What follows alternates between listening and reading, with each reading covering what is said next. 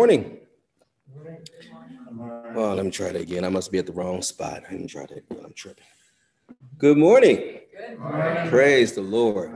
This is the day which the Lord has made. Let us all rejoice and be exceedingly glad in. I thought I was at the wrong joint. I thought I was still at home. I thought I was doing for a second there. I thought I was dreaming. Like, what? Surely I standing there by my dying self. I know it's 9:55 in the morning and some of y'all still hugging up with your pillow, but man, I need you to let go and let God. Who does do that? Let go and let God. Let go and let God. Say that with me. Let go and let God. Let go and let God. That's what 1 Peter chapter 5 says. When it's talking about casting all of your cares on God because he cares for you. But you got to cast your cares. God won't come and take it. He won't hijack you. He won't pimp slap you. He won't run up on you and run your pockets. God is such a gentleman that if you want to carry crazy around with you for the rest of your life, he'll let you, even though he'll send people along the way to try to help you get out of it. So let's try that again. We're going to let go and we're going to let God. Because see, guess what? If you could figure it out, you wouldn't be in the situation you're in right now. And boy, I'm telling you, if there was ever time for this message is going to be smoking today. So I'm going to tell you in advance, I love you. It's about to cook up in here today. So you may be seated in the presence of the Lord. Brother, it's good to see you. Praise God. I've heard so much about you. Praise the Lord. Praise God. This is the day which the Lord has made. We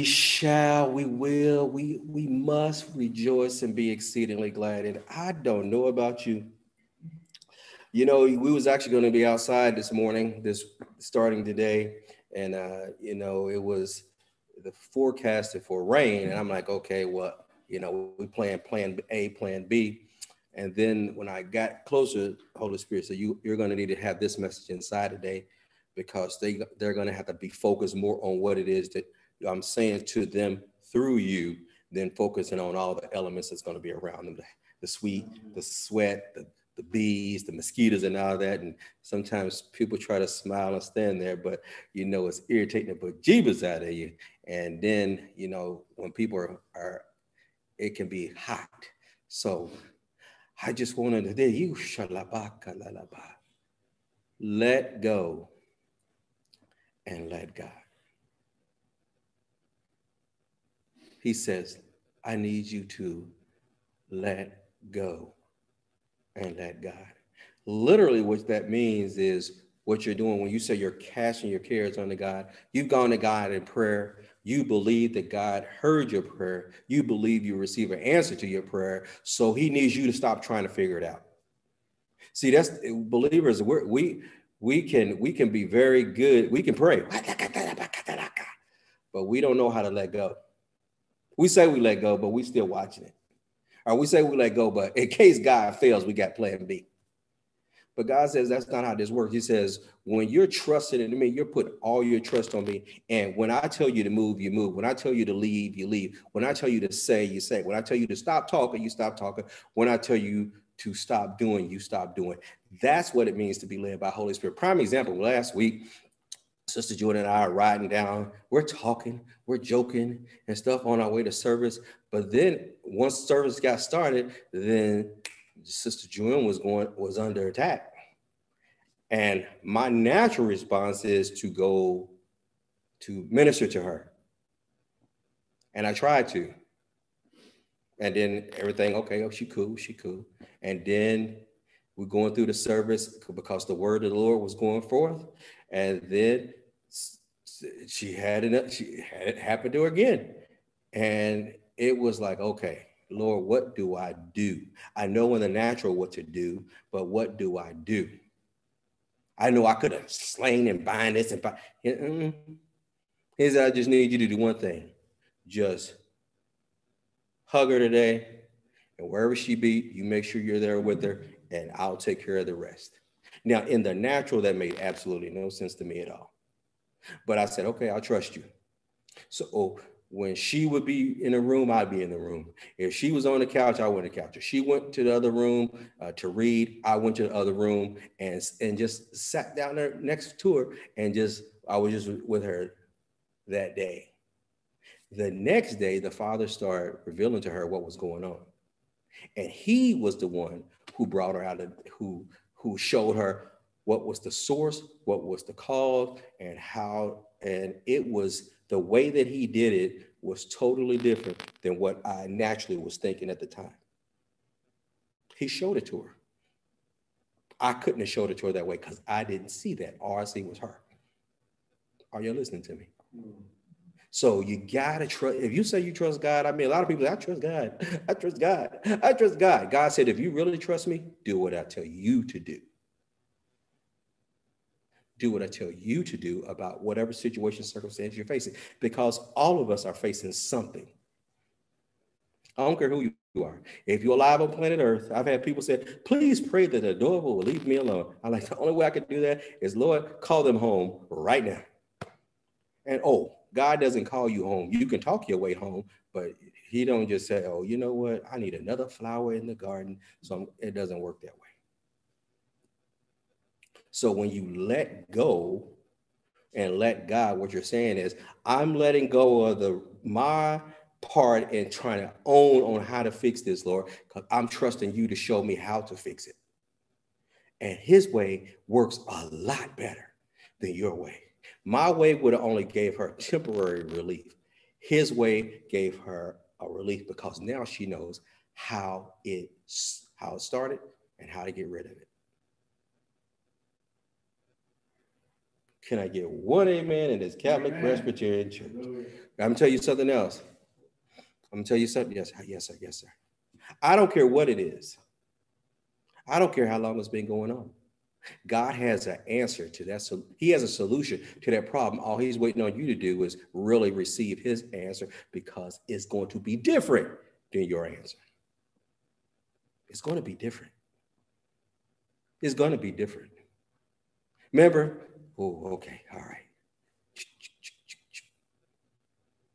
So, Father, we give you glory, honor, and praise, and thank you for this opportunity in your word. We thank you that our preaching and teaching will not be with enticing words of man's wisdom, but Father, let it be a demonstration of spirit and power. Holy Spirit, you are already here. Continue to move up and down each and every aisle. Touch each and every person. Touch each and every household. Touch each and every person watching this by internet or listening to it on podcast. Father, I decrease that you may increase. All of you, all of you, all of you. Let them hear your voice clearer than they've ever heard it before, for their situation, for their circumstance. And Father, we call it done right now.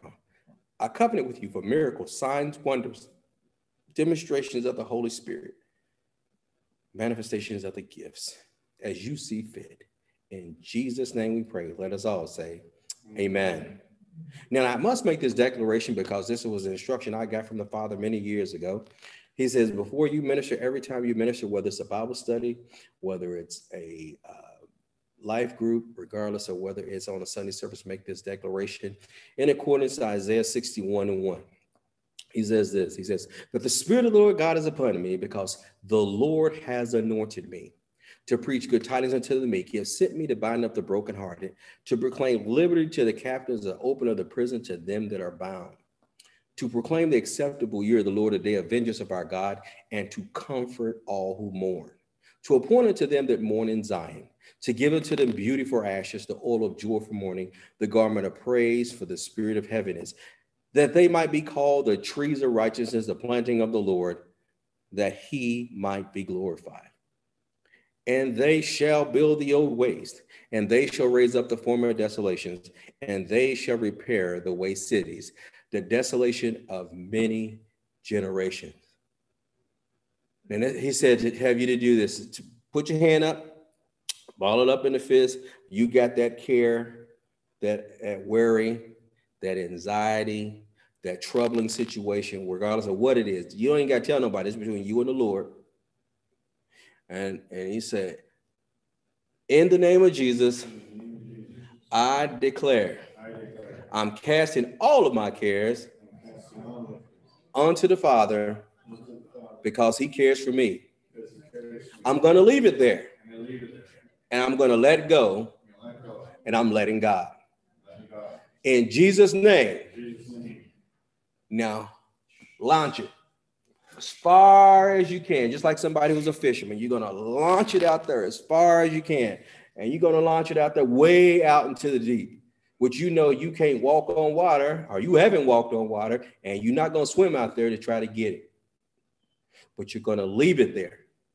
See, most people, when they go to the altar, they take it to the altar, and once they cry and have that ugly cry and snot coming out the nose and the whole 9 yards, before they walk away, they reach back down, pick it up, throw it in their backpack, and walk back to their seat. Whew, I'm so glad I did that. Religion teaches you to do that, but that's not how God does it. God says, when you bring it to me, you drop it off at me, you let it go, because guess what? When you pick it back up, what you say is, God, I don't trust you to fix this. God says, if you trust me to fix it, leave it there. How do you do that? When you thinking about picking it back up again, nope. I've cast that care unto you, God, for I know you care for me. Now, Father, I believe I receive your wisdom, your insight, your instructions on what my part of it is. You have a part.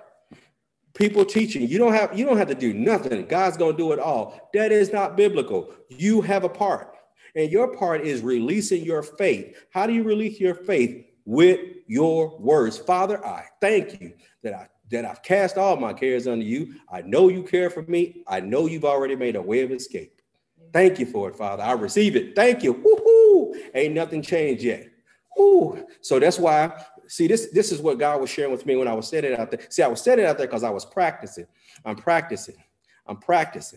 And I was standing out there, and he says, I need my people to stop being selective worshipers. If there's a song they like, they worship. If it's a song they don't really like, they just did. He says, I need my people to go in and worship. The reason why he's telling you got to go, because your worship is your weapon. When you don't have anything else to say, you cut that worship music on, Father, I thank you, woohoo, and you just start praising. And guess what? You get filled up on the word. You get filled up on the word. You get filled up on it. Don't be praying playing those songs, those fear, doubt, and unbelief songs, and stop playing all those songs that only talk about you. When you're worshiping the Father. Father, I love you. I praise you. I thank you. You're a good Father. We honor you. We magnify your name. And what you'll find out is when you begin to have that as a lifestyle, you will wake up in the middle of the night with your hands in the air, praising God, worshiping him. You'll be waking up in the middle of the morning and you'll start hearing this worship song. And what you start doing when you start hearing that worship song, put that worship song on. Just begin, oh, Father, we worship you. You're a good Father. That's who you are. And guess what happens? And your angels, your ministering angels who are sent to help you, you are fueling them to go ahead to do what? Bring to pass what it is you believe in God for. But if you keep in your head, no, that ain't gonna work. What about if I do that? But what if I do that? Or what if God told me, Sister Jewel and I something a few weeks ago that he had already given to us, and he took us to go see it. And when we were seeing, we was like, glory to God. In the natural, Lord, I don't know how you gonna do that. In fact, I don't even care how you do it. All I knew is I counted done. In Jesus' name. So every day, have I seen the full manifestation of it in the natural yet? No. In the spirit, it's already done. It's already done. And guess what? I talk like it. I don't talk like in the sweet by and by. Someday the Lord's going. No. We talk, man, it's done now. In fact, I've already set up. I can't tell you. I already set up plans for when the tangible manifestation. I already have plans for it. I already know the team and the whole 9 yards is going to be. And I mean, it's nothing small. I mean, it's far and above anything I did. And guess what? I didn't bring it up. He did. This is what I've already given unto you. Well, glory to God. Hallelujah. I wasn't like, how you going to do that? I was like, well, praise the Lord. Be it unto, I was like Mary, be it unto me in accordance to your word. So be it unto me. Now, how he does it, I don't care. I just call it done. And that's what he's telling you to do. He says, you too. See, sometimes people can be too intellectually, too analytical, too homiletical, too deep that they miss the simple stuff. If you look at the Bible, the word of God is so simple. I was on a meeting this week and they was talking about some stuff, and I was sitting there, I'm like, Lord, even believers, when they come into meetings, they have preconceived ideas and narratives. And even when someone is giving them the solution to the issue or problem that they're going to, they can't hear it because they already have preconceived ideas. If you don't, this is what you're going to have to say in this meeting for me to, in order for me to agree with this meeting. And if you don't say this in this meeting, then I don't agree with anything that's happened in this meeting. You have just sabotaged yourself. You're sabotaging yourself. And as leaders, it's dangerous. And I'm going to tell you why, leaders, because you will lead somebody else off that same cliff. If you are not able to receive instruction and correction because they don't say it the way you say it, they don't see it exactly the way that you see it, then I don't want everybody to think just like me. Because I plateaued because everybody already thinks the same way I do. I need people who believe, but hey, they might have different methods on how to do it. Did you hear that? You want somebody to be a believer and believe the things that you believe, but they may not necessarily do it the same way that you do it. So if you just shut them down, then guess what? You have just plateaued. You can only go as far. Oh, that's good, Lord. He says you can only go as far as you're willing to receive. Because God has many different parts in the body, and not all the parts of the body have the same function. So if June is a toe, and Sam is a pinky, and Talon is a thumb, and Doug is an index finger, all of you have a function, but it's not the exact same function, but it's still the same body. And if you can't receive from other people, you have plateaued how far God can use you. If you could only have a meeting with people who believe just like you, your meeting will never go any further because you have already plateaued. You are only going to go as high or have as much capacity to receive as the person who is leading. Leaders.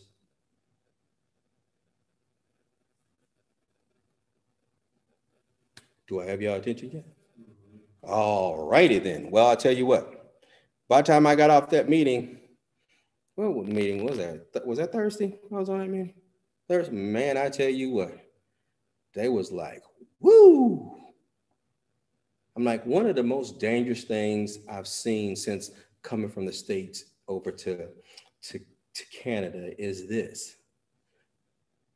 People believe the issues that go on in the States only happens in the States, but it doesn't.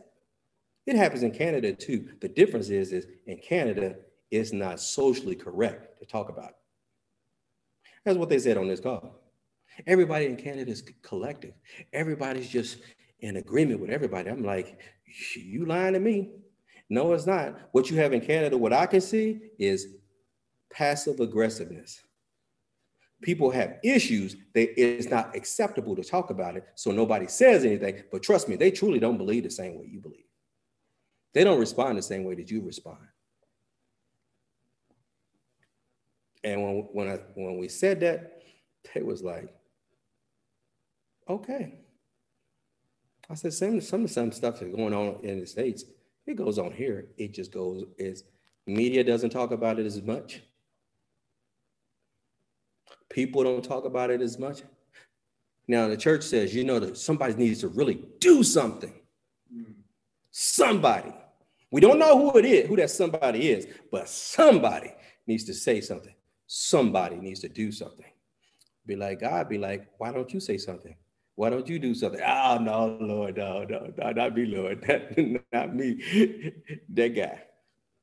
You have a voice. You may not be able to start at Parliament Hill, but you can start with your neighbors. You can start in the grocery store. You can start on your job. You're not going to transform the world talking like the world. You will because that's not what Jesus did. Jesus came to establish and expand the kingdom of God with people. That's how he did it. He went to people. And that's what God is telling us. You're going to have to go to people. How do you know? Well, I'm going to tell you what our mandate is here at Ignite. Our mandate here is simple. We are Ignite Brigade, and we've been assembled to take the kingdom of God, north, south, east, and west. Through our land, we've been called to make disciple makers who will impact the 7 pillars of influence in our land. We've been called to tear down strongholds and establish new ways of thinking according to the kingdom of God. We've been called to represent heaven and the earth as kings and priests. We've been called to prepare a people for the return of the Lord. I'm not talking about just people who are not saved. I'm talking about people who go to church with you right now. A lot of people go to church, but they have never become part of the church. He also says that we're actually leaders of leaders. And we're sounding the alarm to all who will hear. It's time to take our places and take the land and establish the kingdom of God living in the city of Ottawa and nation of Canada. Mm-hmm. It will take each of us doing our part in order for this to happen. God has chosen each of us for such a time as this. Now, if I was to give this message a title of this message it would be Hidden Agenda. Hidden Agenda. Okay, hold on before I get there. He says, if you want to understand in a simple way, this is how you understand the mandate for this ministry. From a flicker to a flame. We ignite life and purpose within a generation.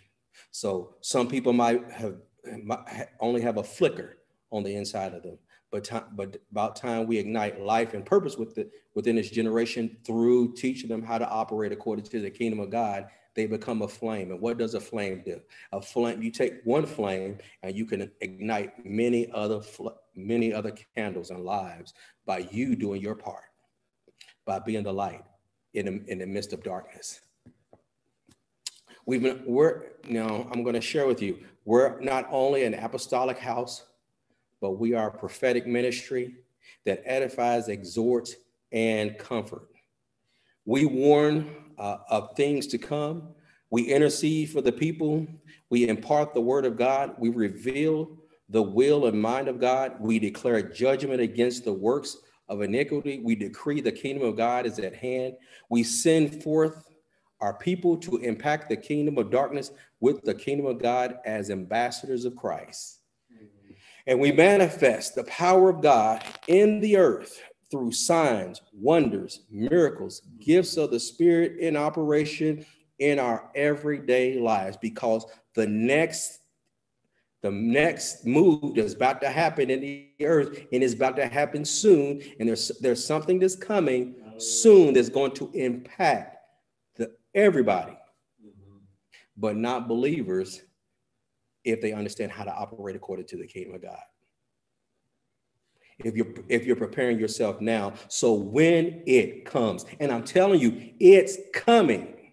It's not if, it's when it's coming. You're going to have to be ready in position, ready to do the things that we've been teaching you to do, how to operate according to teach people how to operate according to the kingdom of God by faith.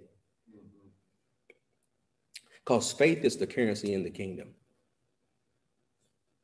Everything that happens in the kingdom of God is by faith. When I say everyday life, I mean your everyday life, not just your Sunday life, your everyday life outside of the four walls, outside of your home, on your job, in the community. Because guess what? Remember, you're going to be like ambassadors. You're going to be the disciple makers who are going to be having people come to your light, because as it gets darker in the earth, people are going to be drawn to the light of the glory of God that's on the inside of you. And guess what you're supposed to do? Have a word to be able to give them to show them how to get out of darkness. You can't do that just sitting back, eating ho-ho and bonbons and being a spectator. Just being a believer is not a spectator sport.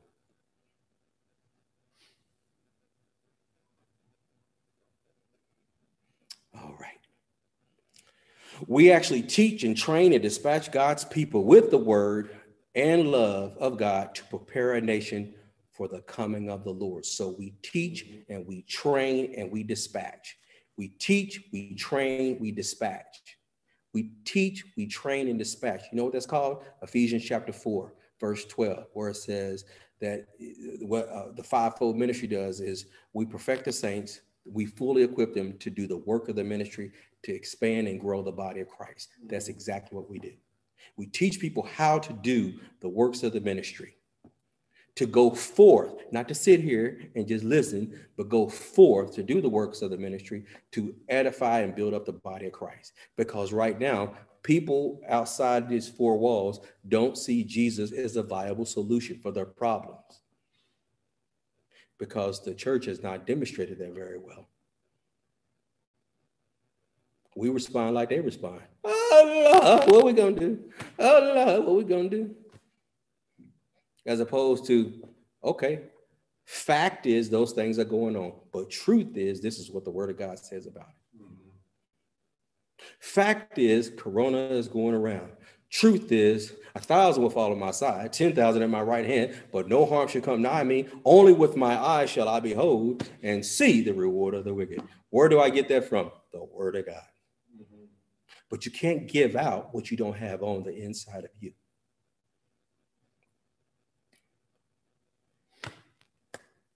So why is this message called Hidden Agenda?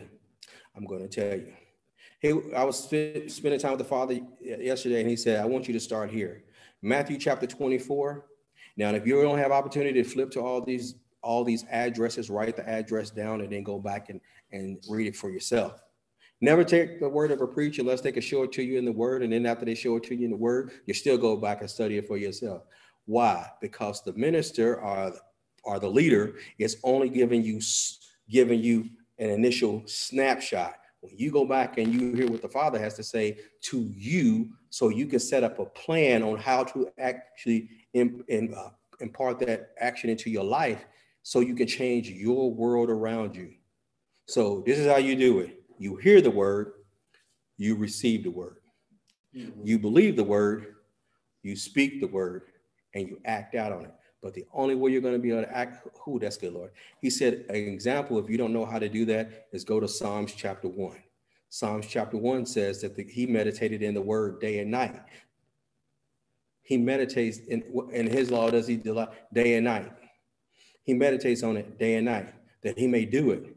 And he will be like a tree planted by the rivers of water, whose leaves shall not wither, and whatsoever he do shall prosper. But how did he get to the point where he is planted like a tree next to living water? He had to meditate on the word day and night. What does that mean, day and night? Does that mean you just carry your Bible around all the time? Nope. Meditation simply means as you mutter it and you say it over and over and over again, man, by Jesus' stripes I'm healed. By Jesus' stripes I'm healed. Achoo. By Jesus' stripes I'm healed. By Jesus' stripes I'm healed. Because I operate according to the kingdom of God, my God has supplied all my needs according to his riches and glory by Christ Jesus. Because I made a decision to honor God in my marriage, guess what? I'm going to love, as a husband, I'm going to love my wife like Christ loved the church and gave himself for it. As a wife, I'm going to honor my husband, honor my husband as unto the Lord. In other words, I'm going to give him honor. He's going to give me love. When we're both working together at the same time, guess what's going to happen? You have just given God an opportunity to impact your marriage. But if you do it the world's way, yeah, you know what? I'm tired of you anyway. I'm about to upgrade. It ain't like getting a cell phone. You can't upgrade. Because guess what? You think she got your current boo got issues? Now you gotta get with that next one, and you gotta help them. Y'all both got to go through that same process of growing together. And you gave up the 80 for the 20, and you're gonna find out that the one you gave up the 80 up on, the new one you got, she got 20 missing too, or he got 20 missing too. Just a little nugget. God told me to tell you in accordance in Matthew chapter 24. Verse number 4, I'm reading out of New American Standard Bible. He says, deception is running rampant. That's why we're talking about hidden agendas. He says, and Jesus answered and said to them, see to it that no one misleads you, for many will come in my name, saying, I am the Christ, and will mislead many. Jesus said this. See that you don't be misled or deceived. He says, because many will come in my name saying, I am the Christ, and will mislead many. He also says in verse 11, he says, many false prophets will arise and mislead many. Who is Jesus talking to? The disciples. Who is this message to? The church. So church, I'm telling you, in the last days, don't be misled or don't be deceived, for many will come in my name saying, I am the Christ. And what will they do? They will mislead many. How do you know that? In accordance to Isaiah chapter 5, verse 20, it says this, it says, woe. Now, I would highly recommend that if you started verse 5, this is what I did last night. I went back up and read how we got to this saying about the woes. And when you go back and read Isaiah chapter 5 and you start at verse 1 and you read down the in full context, and that's why you can't just pick and choose scriptures. You got to read it in its full context. You will find out what was going on with the children of Israel, why God got to the point where he said, whoa. Why the prophet Isaiah was saying, whoa. And when you go back and read it, it makes, oh, okay, I can see that. He says this, he says, woe to those who call evil good and good evil, who substitute darkness for light and light for darkness, who substitute bitter for sweet and sweet for bitter. He says, woe to those who are wise in their own eyes. And if there was ever a time people believe that they are so smart and they don't realize that they are going around the same mountain over and over and over again. And pride will tell you, I'm right, everybody else is wrong. He says, you're seeing it. He says, most believers will say it's only happening outside of the church. But God says this message today is not only to people who are out, who are unbelievers, meaning they're not believers in what it is about the Lord and Savior Jesus Christ, but I'm talking to my church. He says, I'm telling you, you have people in the church who are calling evil good and good evil. He says, in the church, you are having people who substitute darkness for light and light for darkness. In the church, you have people who substitute bitter for sweet and sweet for bitter. Woe to those who are wise in their own eyes. When you get so full of yourself and you wise in your own eyes, like we said at the very beginning, you become a selective worshiper, you become a selective hearer, you have your own narrative, and you can't receive correction from anybody. Even though God is the one who's sending them to you. And he's telling, and you know that when it's God, because he's saying the same thing again and again and again. He says, don't be wise in your own eyes. He says, and clever in their own sight. Not only are they wise in their own eyes, but clever in their own sight. You know what we call that? When I was younger, we say, don't get high on your own supply. Don't get high on your own supply. I mean, don't get so puffed up on, man, I did do that. I'm hurting them today, boy. I'm crushing them. Ooh, I preached that message. Ooh, I sung that song. Ooh, I laid hands on them. They feel like, ooh, I'm the thing. Guess what? Without God, you are nothing. In fact, Jesus says, without me, you can do nothing. John chapter 15. He says, as long as you attach to the branches attached to the vine, you can produce good fruit. But the moment you cut yourself off from the vine, you in of yourself can do nothing. He says this. He says, woe to those who are heroes and drinking wine. When you go back up and read it, you'll understand what that means. And violent men and mixing strong drink, who justify the wicked for a bribe. Did y'all hear that? They justify the wicked for a bribe and take away the rights of the ones who are in the right. Can anybody see that going on? They justify the wicked for a bribe, and they try to take away the rights of the ones who are in the right. I know Doug wants an example, so I got 3. Love.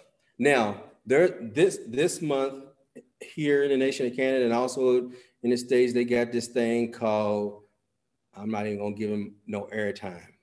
This is a very unique month. And the slogan for the month is love is love. Love is not love. Love is not love. You can say it all day long. Love is love. No, it's not. In fact, I got 4 different versions, 4 different definitions for the word love, because there's at least 4 types of love. In fact, they actually add the Psychology Today actually added 3 more. But according to the Greek, there's 4 types of love. The first type of love is star J love, which is empathy or a bond. That's the type of love between parents and their children. Then you have what's known as phileo love. Phileo love is just like the word brotherly love. That's remember when Jesus asked Peter 3 times, Peter, do you love me? And the first 2 times when Jesus was asking him, do you agape love me? Peter said, no, I phileo love you. In other words, I love you like a brother. That's why in Philadelphia, that's why it's called the city of brotherly love. Then you have what's known as eros. That's E-R-O-S. Eros love is that romantic love. We get our word erotic love from that. Then you have the agape love. That's the God type of love. That's that unconditional God love, meaning I'm loving you, expecting nothing in return. Love is not love. But this is what happens though. When this is what happens. People take a word, they have a narrative. If the definition of the word does not fit their narrative, they don't change the word, they change the definition. If the definition of that word doesn't fit their narrative, they change the definition of that narrative. I'm going to give you a prime example. The word gay. Now, if you go back and read in the 1828 definition of the word gay, it meant merry, happy, jovial, supportive, fricklesome. It denotes more life and animation than cheerful. In other words, it's an adjective about how a person responds. He just happy. You ever say, when Johnny comes marching home again, hurrah, hurrah, we're singing. Hurrah, hurrah. Girls will sing, the boys will shout, the ladies, they will all come out and we'll all feel gay when Johnny comes marching home. You know what he's talking about? We're joyful. We're excited because Johnny's coming marching home. But then that didn't fit the narrative. Is this a message against people operating that lifestyle? Absolutely. I mean, God, hey, why don't I trip about that? Because this is it. The Bible says simply, do not commit fornication. That's any type of sex outside of the context of the God definition of marriage. Whether it's heterosexual, homosexual, gay, lesbian, I'm not bitter towards them. I don't hate them. I have no animosity towards them at all. Zero, zilch, nada. You heard it from me. I'm the co-sheep. Jesus is the main sheep. Jesus didn't hate them. You know what he did? He loved them to life. How do you know? When he laid down his life on the cross, he laid down his life for them as well. Does that mean he condones the sin? No. But guess what? Newsflash, he doesn't condone fornication either. He doesn't condone heterosexual sex outside of marriage either. So you can't be selective. So when people say, when you see the rainbow, does it upset you? Absolutely not. What does that do? It puts me in remembrance of the covenant that God had already made with the earth. If he kept that covenant, man, he'll keep the rest of it. So am I going to get upset because the adversary took something that was a covenant that God made with the earth and used it for something that went against, and somebody else made a decision to use it for something that goes against his will? No, I don't get upset about that. Because I know what the true meaning of the rainbow is. So I don't trip. Why would you trip? Why are you going to get all bent out of shape and get all tight and your collar and everything? Is it going to change the fact that the covenant God made with the earth is still the same? Is it going to change the fact that the rainbow that God has before the throne is not still there? It's still there. When I see a covenant, I'm as you were. When I see a rainbow in the sky, man, I throw my hands up and shout as a woo, my covenant. Woo, that's a sign of my covenant. And I begin to say out loud the covenant promises that I have with God. And that rainbow is just a reminder. Mm-hmm. So one of the ways that people are misled or deceived is they take words and they take the same word and they change the definition. Now, if you go and read up in the dictionary.com definition of that same word gay, it says relating to or exhibiting sexual desires or behavior directed towards people of one's own sex or gender, a gay couple. Same word, different definition, different narrative. Did it start within the last 5 years, 10 years, 20 years? Nope. It started with this definition started being changed way back in the 1700s. Is what you're seeing going on today something that's new? No. I mean, they would tell you, people who are activists for that will tell you, you guys are just, regressive knuckle dragging Neanderthals, buffoons. Be like, let me help you. I got one book I can take you to right now, can take you thousands of years, not hundreds, thousands of years of people who did the exact same thing you did. It never worked out. And the reason why is simple. A man and a woman were created together to reproduce in the earth.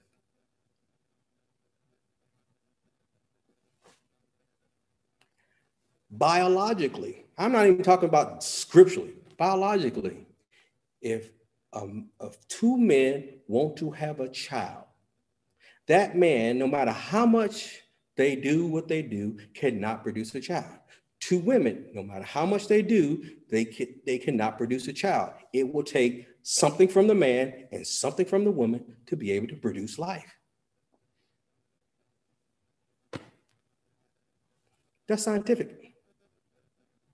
Do we condemn people? No. Do we judge them? No. Are you welcome at Ignite? Absolutely.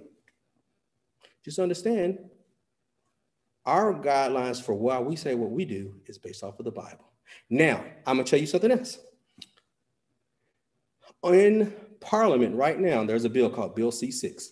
And this is why we're talking about definitions, because they have a bill, C6 is talking about conversion therapy. Now, I have heard about some pretty horrendous things that people use to bring about conversion therapy. That don't work, because you can't do something to somebody's flesh and get them to shift. It's not a flesh thing. The world and even the church with their narratives is only talking about the flesh, but it's not a flesh thing. It's a spirit thing. And if you only deal with that person's flesh, but you never deal with their spirit, or they don't allow God to work with their spirit, guess what's going to happen? They're going to stay in that same lifestyle. Can I tell you something? You don't have to be male on male and female on female. You can be male with female. And guess what? If you get attacked by that same spirit, because it's the same spirit, you will be what's known as a whoremonger, which means you will be promiscuous, and you will go from female to female to male to male to male to male, because you're trying to fill a void. It starts as a spirit, and it influences you.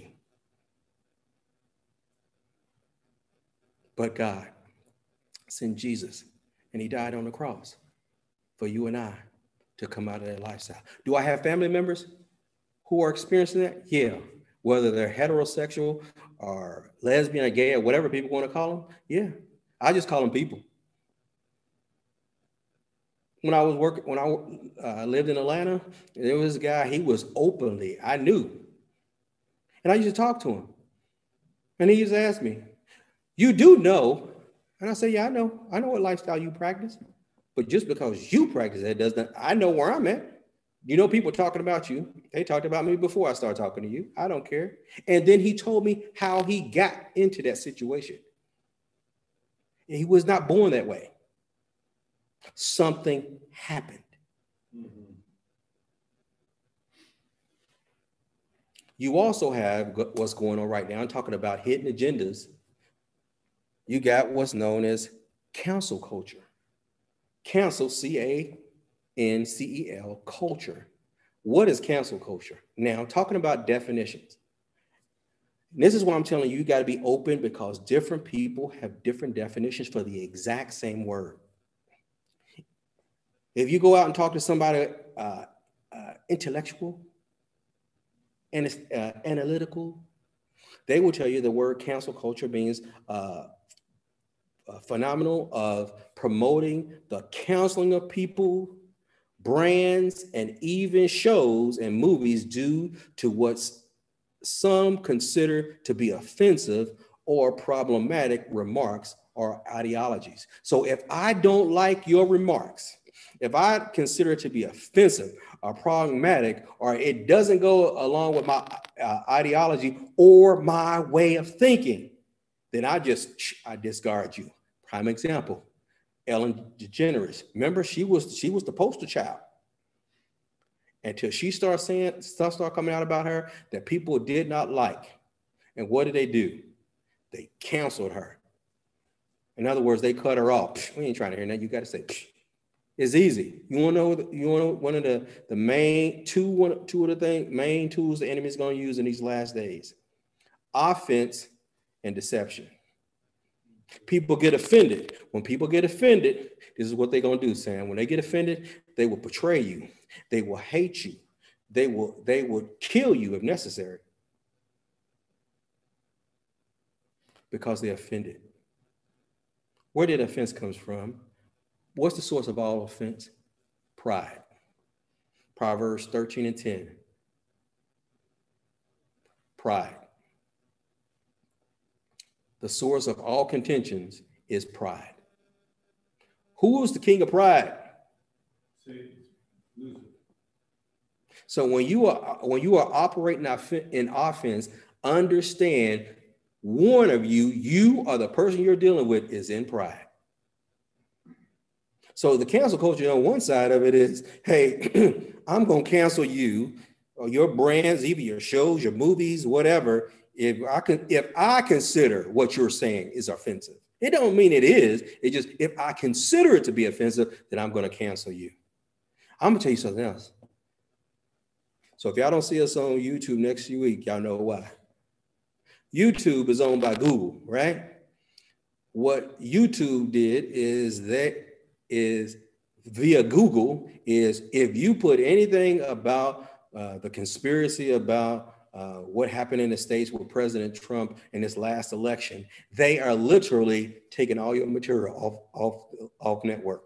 You know who else is doing it? Facebook, Twitter. You know what they do? They change the algorithms and algorithm. So when your stuff shows up like that, oh man, that no, we ain't having that. What are they trying to do?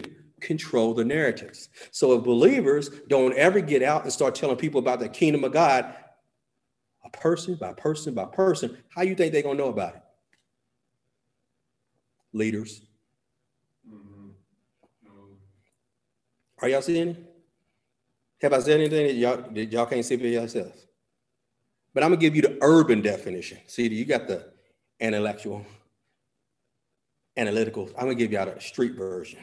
Street version of cancel culture is this: dismiss somebody to reject an individual or idea. When people use the term, ironically, what they're doing is they're revealing problems with our culture. Cancel culture is currently exists, doesn't give people a chance to learn from or apologize for their wrongdoing. In other words, you can say the wrong thing. They cancel you before you even have an opportunity to apologize or give other people an opportunity to learn from their wrongdoings. That's another way of saying, I'm just gonna cut you off. So I ain't even trying to hear what you gotta say. Can I tell y'all God's attitude about that whole thing? Y'all wanna know what God's attitude? Remember, we don't talk about woe to those who are calling good evil and evil good. Darkness light and light darkness. Who gonna be deceiving people? Who gonna be, changing up definitions to fit their own narratives? Who's gonna be cancel culture on you? Man, I ain't trying to hear you. If I believe what you said was offensive, this is God's attitude about that. Proverbs chapter 6, verse 16 says this. I'm reading out of the Passion Translation. Can I tell you, it's happening even in the church. God's attitude about that is this. He says there are 6 evils. God didn't call the people evil. There are 6 evils God truly hates, and a 7th that is an abomination to him. Number 1, putting others down while considering yourself superior. 2, spreading lies and rumors. 3, spilling the blood of the innocent. 4, plotting evil in your heart towards another. 5, gloating over doing what's plainly wrong. 6 is spouting lies and false testimony. And 7 is stirring up strife between friends.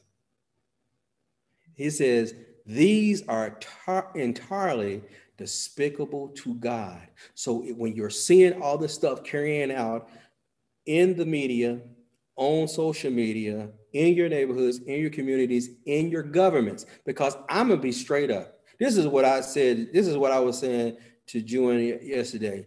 Canada must have their own version of Corona that the rest of the world did not get. Or something ain't right. Because China, they locked down for 3 months. Boom, life went back to normal. States, they locked down for 3 months. Life pretty right. If you go over there right now, life's pretty much back to normal. In the UK, they locked down for 6 months. They're now beginning to get back to normal. But Canada's been over a year. And depending on what province you're in, depends on what side you're getting. Because over in Quebec right now, go across the bridge, they open their borders back up. Kids back in school. They start opening up non-essential, as they consider non-essential. Can I tell y'all something? The church is essential because you can only do so much weed. You can only drink so much alcohol. You can only be in the house for so long because guess what happened when they put everybody on lockdown? Alcohol addiction went up. Drug addiction went up. Domestic abuse skyrocketed. Guess what else went up higher that nobody's talking about? Suicide rates. Suicide, yes, sir. He says suicide is an all-time high. Why? Because people were never meant to be alone. People were never meant to be alone. So I'm telling you, your government does not have a clue what they're doing. That's why God says, as believers, that's why I'm telling you, you need to pray for them, because they don't have a clue. Because if they had a clue, they would tell the truth that wearing masks by itself does not prevent. In fact, wearing a mask full time gives you more opportunity to get a different situation. It's called having too much taking in too much carbon dioxide. It increases. How do you know this? Because I worked in the medical field. You wear that mask all the time. And they tell you got to change that mask. You can't wear a mask all the time. You got to be able to breathe in and breathe out. And they already know that it doesn't work. It doesn't prevent it. Because guess what? People who have worn the mask have still contracted the coronavirus.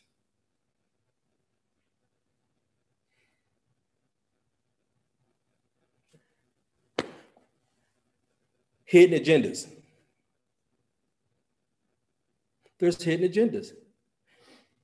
This is where I'm going to end it. And this is where I'm going to talk about the church. And this is where I'm going to end, because I got the look. Hidden agendas is this. When it comes to the church, 1 Timothy chapter 4, I'm reading out of Passion Translation, verse number 1 says this: the Holy Spirit has explicitly revealed at the end of this age, many will depart from the true faith, one after another, devoting themselves to spirits of deception and following demon-inspired revelations and theories. Hypocritical liars will deceive many, and their consciences won't even bother them at all. They will require celibacy and dietary restrictions that God doesn't expect. For he created all foods to be received with a celebration of faith by those who fully know the truth.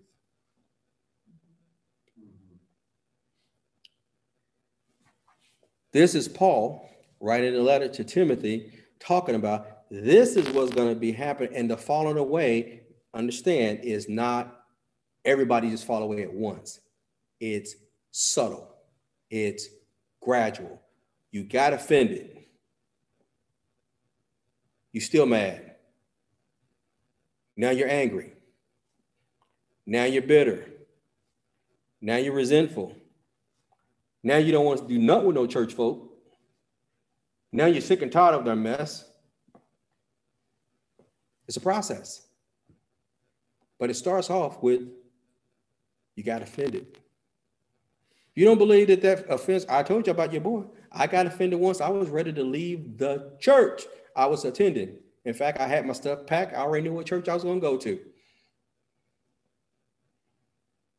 And the Lord arrested me on the back pew. I was on the last pew. Sam, I was on the last pew, on the last seat. I was 2 steps out the door.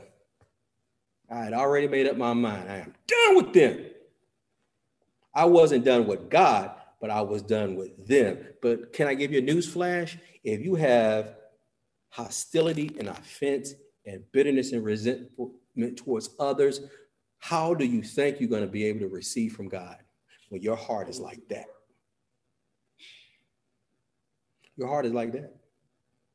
So why do you think the adversary uses offense? Because he knows you get your heart like that.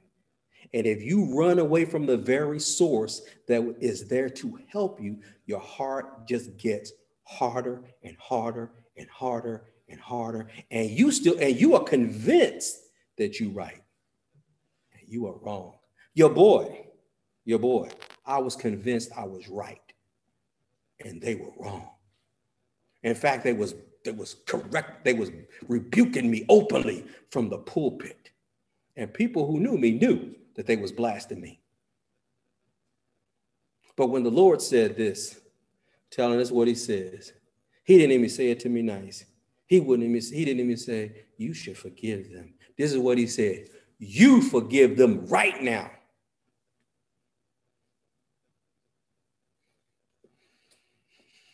Lord, I forgive by faith, because my heart was not in that at all. He says, no, you forgive them from your heart and your head. I'm thinking, do you know what they said to me? Do you know what they did to me? Do you know it was all about me? It was all about me. It was all about me because I was in pride and I was offended. What they did was none of my business.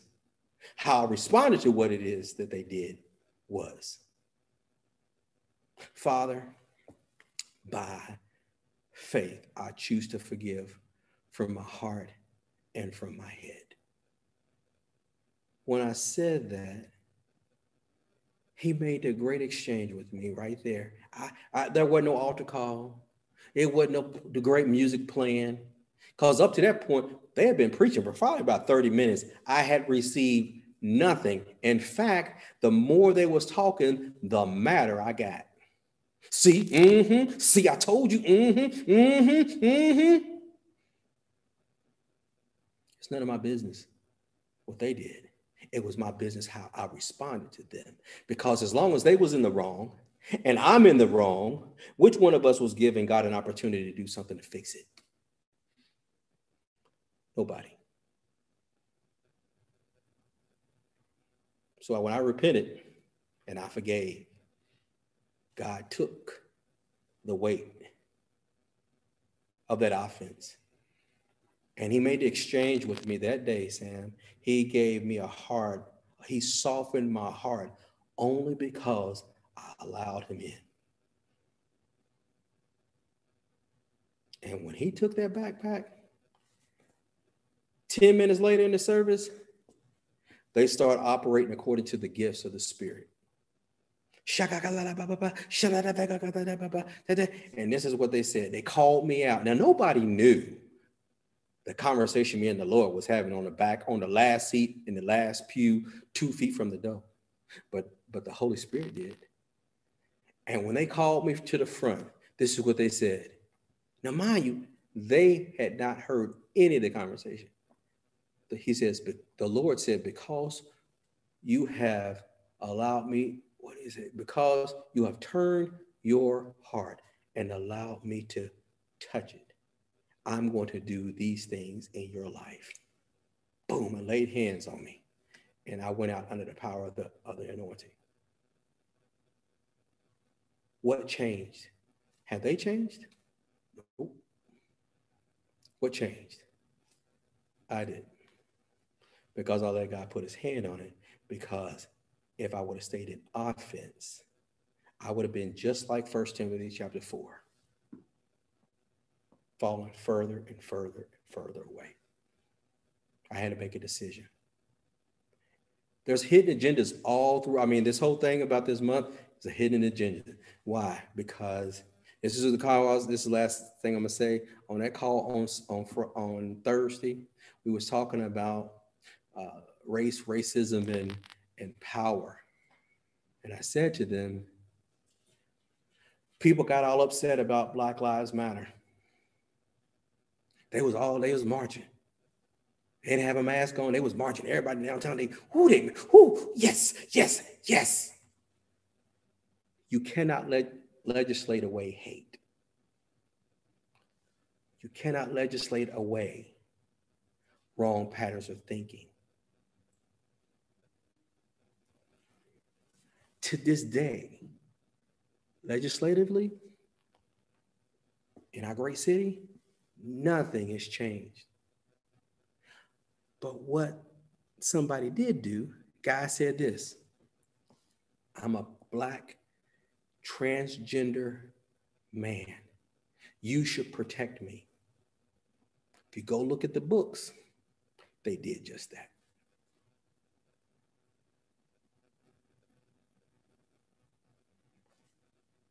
There's already a law about no discrimination against a person for race, color, beliefs, sexual identity. That's what that's how conversion therapy came back to the forefront. They used the opportunity of something else to promote it, to get people who are already emotionally charged behind it. And can I tell you something, church? They vocal. Because when you go and talk to the MPs, and we've talked to the MPs, they're vocal about what they don't like and what they want. And MPs and prime ministers and all that, they understand one thing: votes. Yes. They understand votes. They may not understand anything else, but they understand votes. And if I got enough people complaining about the same thing, I better do something if I want to get back in office. And not deep. Is this a political message? No, it's about the hidden agendas that's going on in the earth today and how it's even creeping its way into the church. So, if you have never made Jesus the Lord of your life, you want to make a decision today. This is not about Canada. This ain't about United States. This ain't about presidents. This ain't about parliament. This ain't about LGBTQA. I don't know what number they on right now. It ain't about none of that. Because guess what? All those things are players or puppets in a game who are being used by the adversary. And for most of them, they don't even know it, or they don't care because they don't even believe that there is an adversary. In fact, many people in church don't believe that there's an adversary. So, but if you would like to make a decision today to accept Jesus as your personal Lord and Savior, right? It doesn't matter where you're at. Doesn't matter what you have going on. Doesn't matter what you're doing right now. You could be high. You could be drunk. You can be on weed. You can be laying in the bed with Bob. You can be laying in the bed with Henry. You can be laying in the bed with Mary, Sue, John. I don't care about any of that. Why don't I care? Because God don't care. You made a cognitive decision to receive Jesus as your Lord and Savior. And he says, this is the way out. Now, is it a process? Absolutely. But you got to start somewhere. You can be in offense. You can be in bitterness. You can be in unforgiveness. You can be in offense. We can fix that for you right now, too. See, the word of God says in accordance to Romans chapter 10, verse 10, it says, the word of God is near you, in your mouth and in your heart. That's the word of faith which we preach. That if you will confess with your mouth the Lord Jesus and believe in your heart that God has raised him from the dead, you shall be saved. That word saved means healed, delivered, made whole, free. So if you pray this prayer with me, this is the starting point. It's not the finish line. It's the starting point. Pray this prayer with me. Say it out of your mouth. Mean it from your heart. Dear Heavenly Father, in the name of Jesus, I do believe Jesus Christ is the Son of God. I believe he died for me on the cross and carried my sins for me. I believe he was put in the grave. He's alive right now. Lord Jesus, come into my heart. Save me now. I turn from my sins right now. Fill me with your Holy Spirit. I receive it now. I'm healed, delivered, saved, made whole, and protected. In Jesus' name, amen. Now, if you pray that prayer for the very first time, we want to welcome you into the kingdom of God, welcome you back into right relationship with our Lord and Savior, Jesus Christ, back in right relationship with our Heavenly Father. Man, what's your next step? Because remember, I said praying the prayer is only the starting line. It's not the finish line. And unfortunately, too many people stop there.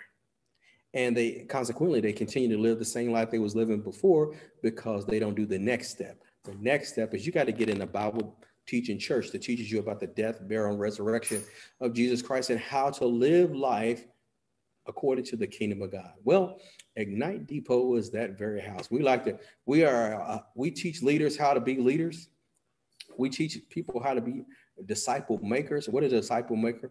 A disciple maker is one who teaches other people about the word of God, teaching them about the goodness of God. It's not about conversion. It's about discipling them. Why? Because they don't know nothing about your Jesus. So you trying to clean the fish. You ain't even caught the fish yet. Get in a good Bible-based church. If your church isn't open, man, we invite you to come join us here. All you got to do is go to info@ignitedepot.com, info@ignitedepot.com, and register. And man, we'd love to have you. If you can't make it here because you're too far away, because we got people all the way in Turkey and UK and Germany and Switzerland and States and all that. Hey, tune back in with us next week at 9:30, man. We'd love to have you. And we'll be giving you part 2 of this about the hidden agenda. We only scratched the surface today, man. When we get deeper into it, you're going to be like, what? Because we're going to tell you how the adversary is carrying out the assignment. He's carrying it out. When you see how he's doing it,